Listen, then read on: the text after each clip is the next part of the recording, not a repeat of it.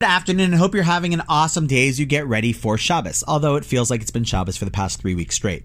Today I wanted to share a beautiful idea from this week's Torah portion, Shmini, which is an idea about how we shouldn't go through life helping our friends. What, Rabbi, did I hear you correctly?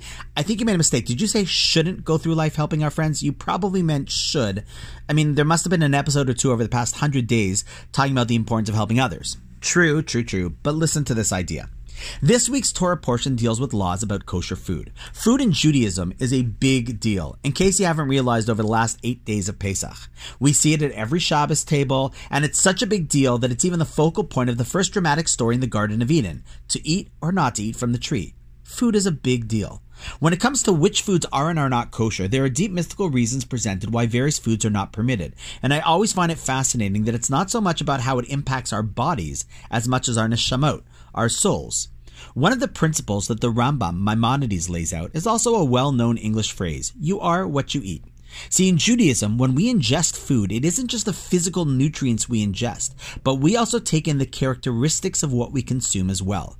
Which, in light of that, leads to an interesting question. One of the animals that we are not permitted to eat is called the Chasida bird. And the famous biblical commentary Rashi asks, how is it that this bird got the name Chasida, which means doing acts of kindness?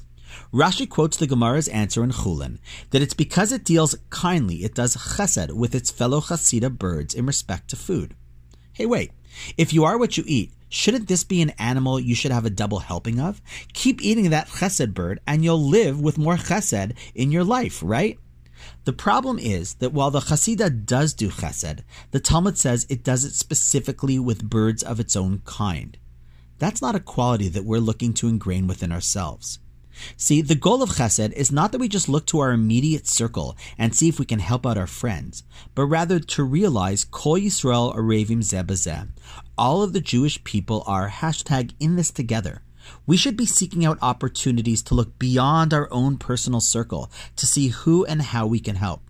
So let's keep our eyes open in the days and weeks ahead and see where we can help those who are not just our friends, but everyone. Because if there's one thing we've learned through these crazy days, it's that chesed and acts of kindness is the most effective way to overcome COVID and any challenge in life.